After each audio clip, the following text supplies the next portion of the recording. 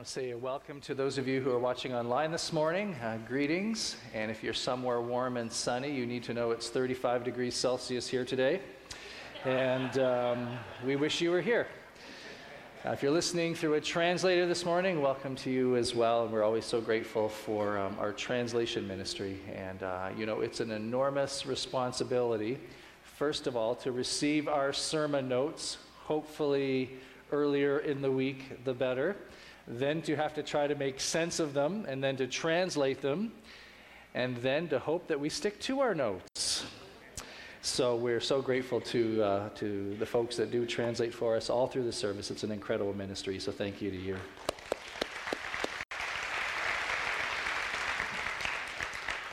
I don't know how many of you have ever been lost in the dark. Put up your hand if you've ever been lost in the dark. Maybe you were camping and were kind of out in the woods. Maybe your parents said to you at curfew, come home at dark, and you pushed it a little too long, and you ended up coming home in the dark. I got lost in the dark multiple times in my own bedroom. I'm a really deep sleeper, and in high school I have these awful memories of waking up in the night and trying to find my way out of the room and not being able to find my way. And part of it was because I wasn't really awake, and I would be trying to find the door and kind of groping around the walls so desperately, so frustrated that I couldn't find my way out. And it's not like my bedroom was an octagon. It was a square, but still, for whatever reason, I have these memories of standing against the wall in the pitch black, hands against it, and so frustrated with myself, thinking, how hard can this be? We have 5 weeks left in the story series that we started last September. And today we get to a powerful, a beautiful, a difficult passage of Scripture where we look at the crucifixion of Jesus. And the theme of this last day of Jesus' life was that of darkness. And in our readings this week, as you came through the stories of Jesus' death, they're difficult and they're challenging, and we're going to go through them this morning. And it got me thinking to how many people spend their life in times of darkness.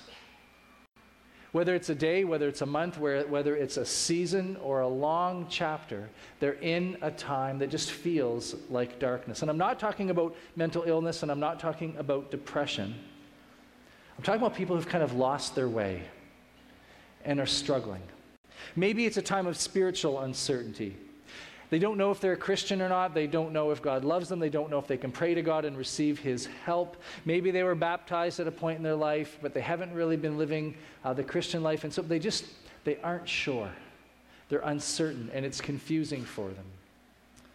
Maybe it's a darkness that's brought on by regret or guilt, living with the weight of mistakes, past mistakes, maybe recent mistakes. Maybe it's living with the consequences of our mistakes, but it can create what feels like a prison to us, and we feel like we're in a season of darkness. Maybe it's just darkness because we don't really have any hope.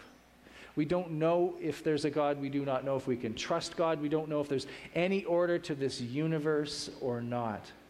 And sometimes it just feels like we live in darkness. I was thinking about a time when myself and some of our church leaders were with a family in their most difficult day. In fact, we were with somebody as they were dying and with them when they died. In this family, there was no faith. They did not know Christ. And in that moment, it was darkness. And whether you're in a season of darkness that's short or whether you're in one that's long, whether it's you or whether it's somebody you know, we've got great news for you today. And so if you will hang with me, I know we're going to go through the crucifixion of Christ, but if you will hang with me today, we are going to make our way out of this darkness. When we did our readings this week, we realized that Jesus spent his last day in darkness. He was arrested in the dark. He appears before a religious court in the middle of the night. They have no power to issue a death sentence to him, so they pass him off to the political court. They hold the trial for him also in the middle of the night, and he gets sentenced to death. You can imagine for a second your response if you had a friend who said, look, last night I got picked up at 1:30, I was arrested. At 3:30 in the morning, there was a court was held, and I was found guilty in the middle of the night. You would be suspicious of such a thing. When daylight comes, Jesus is led to the place where he will be crucified, which was a normal way of killing people by the Romans. And it says that darkness came again. Let's read it. We're going to turn to Matthew chapter 15. I'm going to read from verses 25 to 41. You might just want to just listen this morning, just kind of absorb it.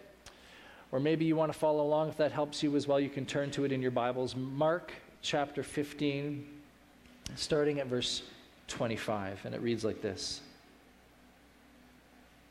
It was the third hour when they crucified him, and we'll come to that in a minute. The written notice of the charge against him read, "The King of the Jews." They crucified two robbers with him, one on his right and one on his left. Those who passed by hurled insults at him, shaking their heads and saying, "So, you are going to destroy the temple and build it in 3 days. Come down from the cross and save yourself." In the same way, the chief priests and the teachers of the law, so these are the religious people of the day, mocked him among themselves. "He saved others," they said, "but he can't save himself.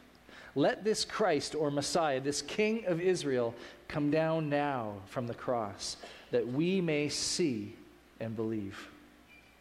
Those crucified with him also heaped insults on him. At the 6th hour, darkness came over the whole land until the 9th hour. And at the 9th hour, Jesus cried out in a loud voice, "Eloi, Eloi, lama sabachthani," which means, my God, why have you forsaken me?"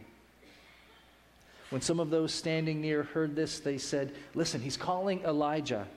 One man ran and filled a sponge with wine vinegar, put it on a stick, and offered it to Jesus to drink. "Now leave him alone. Let's see if Elijah comes to take him down," he said. And with a loud cry, Jesus breathed his last. The curtain of the temple was torn in two from top to bottom. And when the centurion, who stood there in front of Jesus, heard his cry and saw how he died, he said, "Surely this man was the Son of God." In this passage, it says that Jesus, on the 3rd hour, they crucified him. So it was 9 a.m. in the morning, by their way of keeping time, when they hung him on the cross. Now, symbolically, this is important. Remember, all of this is taking place during the festival of Passover. There was 2 sacrifices a day during this festival. And what would happen is the priest would sound the shofar. Remember, a number of weeks ago, I downloaded the shofar app and I blew on it and it made that awful sound. You remember that? I know you all went home and downloaded it as well. At that time, the priest would sound the shofar or the trumpet, and it would signify that the sacrifice is taking place. And whether you were at the temple or whether you were out kind of about your business, whether you were at work, you were at home, you were doing your grocery shopping, when you heard that trumpet sound, you stopped. You would stop because it had been drilled into you from an early age, when you first started worshiping, that when we sin, something dies. And when you heard that shofar sound, you knew that a sacrifice was being made in your place on behalf because of your sins. And at 9 o'clock in the morning, the exact time when the first sacrifice is made, it says Jesus was hung on the cross. He did not die right away, but the crucifixion began. It then says that 3 hours later, at noon, the sky goes dark, and it remains dark for 3 hours until Jesus dies. Now remember, this is like the 4th of July weekend in Jerusalem. There's thousands and thousands of people who've gathered together for this huge worship celebration. People have come as family. They're connecting with old friends. It's Old Home Week. And right in the middle of this enormous event, it gets dark for 3 hours in the middle of the day. How many of you remember Super Bowl 2013? Super Bowl is one of the largest sporting events in the world every year. And in Super Bowl 2013, in the middle of the game, the lights went out at the stadium where it was being played. For 34 minutes, the stadium was in darkness. 73,000 people sat there and waited and wondered what was going on. Millions of people watched on TV. And I don't know if you watched the game and what you thought as soon as you saw that the lights went out. Most people thought a terrorist attack, or everybody kind of thought something bad is happening. Well, at the moment that Jesus hangs on the cross, the lights go out. And a couple of stories from the Old Testament would have sprung to mind for these Jewish people, would have popped into their memory, and neither of them were good. The first story probably was the story of back when Israel was enslaved in Egypt. Moses and Pharaoh got into a bit of a showdown, and God used 10 plagues to get Pharaoh's attention. And one of the plagues was darkness. It reads like this: Then the Lord said to Moses, lift your hand toward heaven, and the land of Egypt will be covered in a darkness so thick that you can feel it. Maybe you've been in a darkness like that. So Moses lifted his hand to the sky, and a deep darkness covered the entire land of Egypt for 3 days. During all of that time, the people could not see each other, and no one moved. It was a paralyzing darkness. The second story that would have come into people's minds at that time was a very common and popular image that ran throughout the prophets in particular, and that is the imagery around the day of the Lord. The day of the Lord was the day of judgment, the day that God would come back to his people and he'd set things right once and for all. And once and for all, he would deal with the sin that had so marred his creation. And there's all kinds of lovely, cheery verses that kind of capture this image of the day of the Lord. May I share one with you for your listening pleasure? Isaiah chapter 13 says this: See, the day of the Lord is coming, a cruel day with wrath and fierce anger, to make the land desolate and to destroy the sinners within it. The stars of heaven and their constellations will not show their light. The rising sun will be darkened, and the moon will not give its light. This warning of the day of the Lord, it runs throughout the prophets in the Old Testament. But the common theme among it was when the day of the Lord comes, when God comes once and for all to deal with the sin of the world, it will be dark. So, whether the worshipers in Jerusalem standing in the dark at lunchtime thought of the plagues of Egypt or thought about this day of the Lord verses from the Old Testament, they knew that God somewhere and somehow was dealing with sin. Which raises a question. Why does God have to deal with sin like this? Why couldn't have God just said, look, no worries, all is forgotten. Or look, you did a bunch of bad stuff, we're going to overlook it and give everybody a fresh start. Why couldn't have God had just done that? Why did Jesus need to die on the cross? And actually, you know the answer to this question. The answer is that love requires a payment for sin. Love requires it. How many of you have been wronged? So maybe someone stole your bike, or maybe somebody hurt you. I mean, they really hurt you. And what if I just came by and said, look, it's unfortunate that these things had to happen to you, but it's going to be a whole lot easier if we just forget about it and move on. You would say internally, you know what, that doesn't sound right to me. There's a story on the news this week. They were interviewing a Syrian man, formerly a refugee, now living in Canada, about all that's gone on in Syria this last week with the U.S. airstrikes. And this is not a political commentary. There's a sermon illustration here. Listen for it. His perspective was interesting. The Syrian man was saying, you know what? The government, he said, cannot be punished by the United States because the government has not harmed the United States. He said, only Syrians can harm or get retribution or deal with the government because the sin, so to speak, is between us. Which is their way of saying, we were the ones hurt. They hurt us. Someone else cannot solve this problem for us. Because each of us know deep within our hearts, when someone wrongs us, when someone hurts us, there needs to be justice. It needs to be dealt with. And when someone wrongs us, we have two choices. Let me illustrate it this way. Maybe you've got a $500 mountain bike, and you lend it to a friend who goes off and uses it all day, and they're going through the woods, and they're going over cliffs, and going through the rivers, and when they bring it back to you, it's totally destroyed and no longer of any use to you. You've got two choices. First, you can say to them, you owe me $500. It's plain and simple. You did $500 worth of damage, you pay me $500, it's all taken care of. The other option is for you to forgive that person and say, don't worry about it. I forgive you. Now, if you do that, then what you are doing is you are going to absorb the cost of that bike yourself. Well, that's not too extreme of an example. Let's use this one. Maybe someone has hurt you. I mean, they hurt you. They wronged you. They deceived you. They assassinated your character. They wounded your reputation. Maybe they stole a chapter of your life through some lies. And you were really, really hurt. You've got two choices. One, you can return the favor. You can hurt them. You can get them back. You can tarnish their character, tarnish their reputation. You can try to get even with them. You can try to inflict on them the same amount of pain and suffering that they have in turn inflicted on you. This is the option that feels like it's going to be the most fun. But the truth is, when we make that choice, we have simply become like them. The other option, and the way more painful option, is to offer forgiveness. And what happens is we end up suffering when we offer forgiveness to somebody because we are absorbing the cost. Whether it's the emotional pain of other people's actions or the consequences of it, we end up absorbing the pain from those decisions.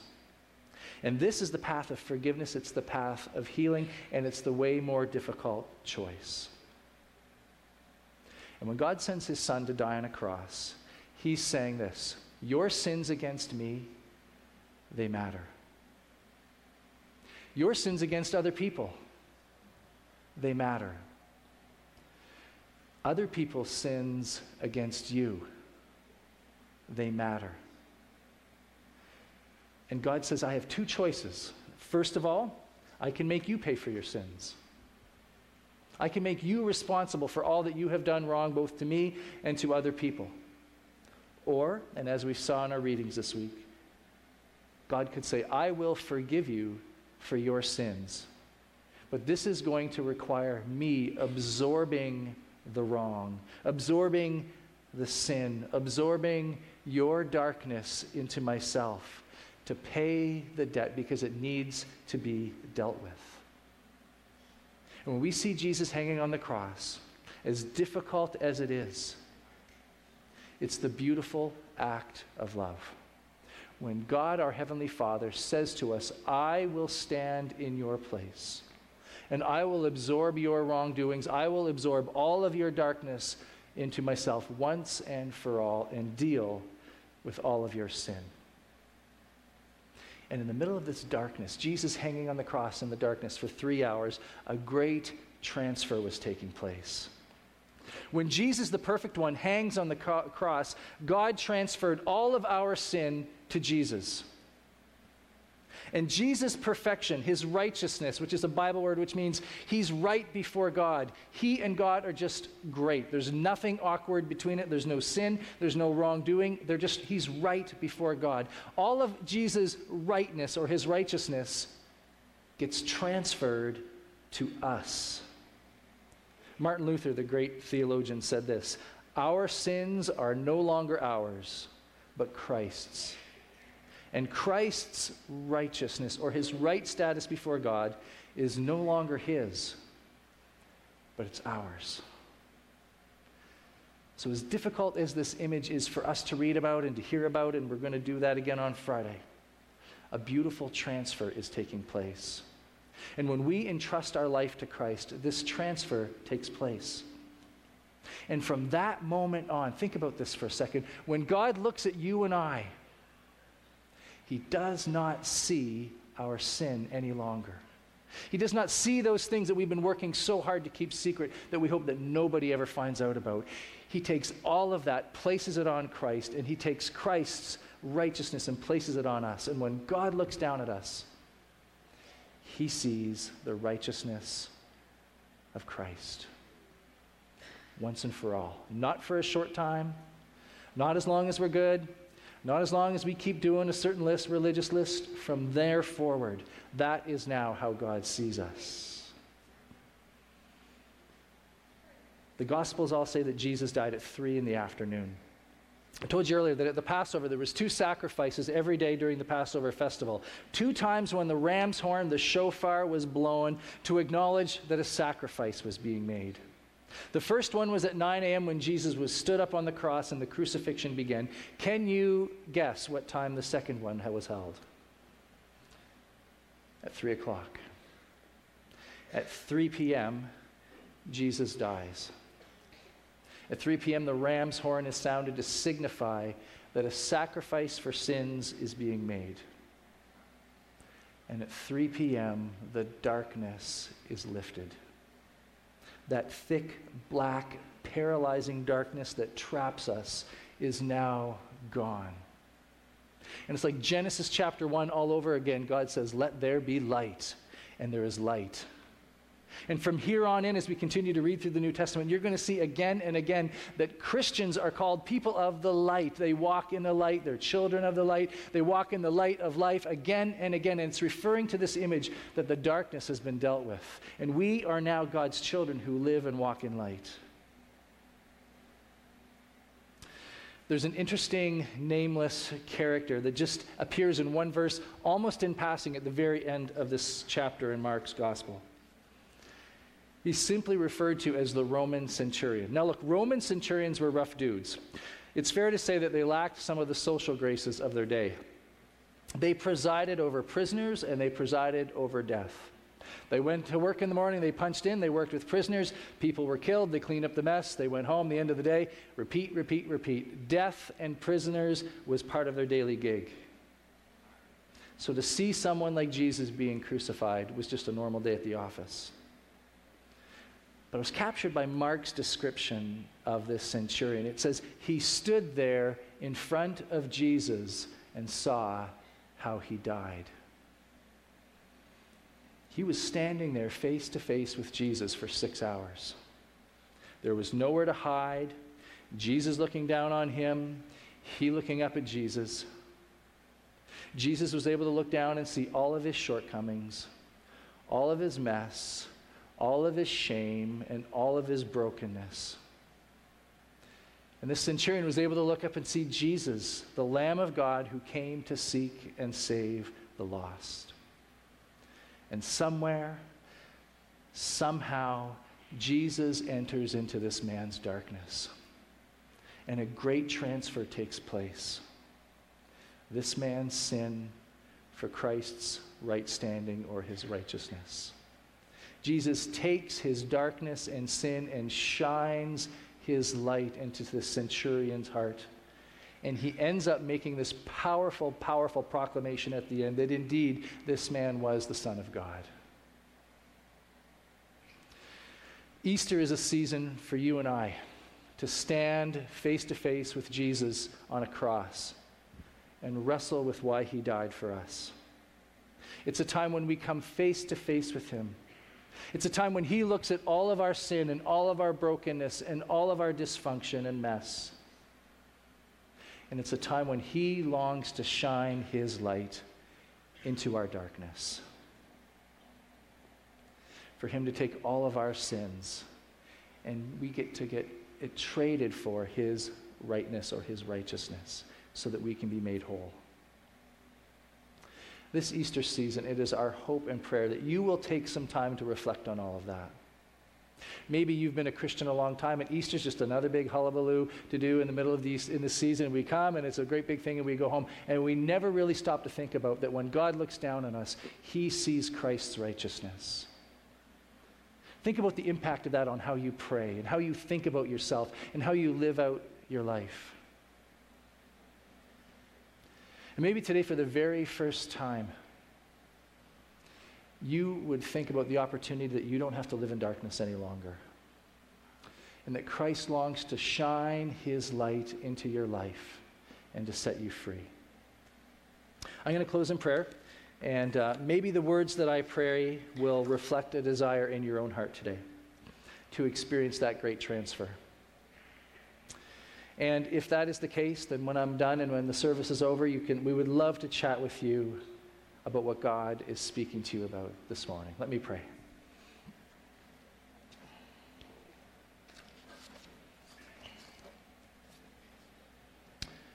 Lord, today I acknowledge that I am a sinner.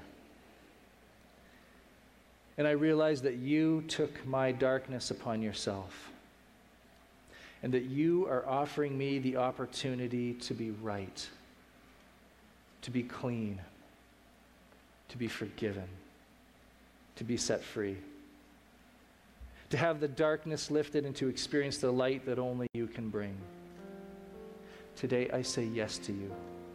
I welcome this light into my life, and I am glad no longer to have to be responsible for all of my sins. And I simply offer my life to you in service.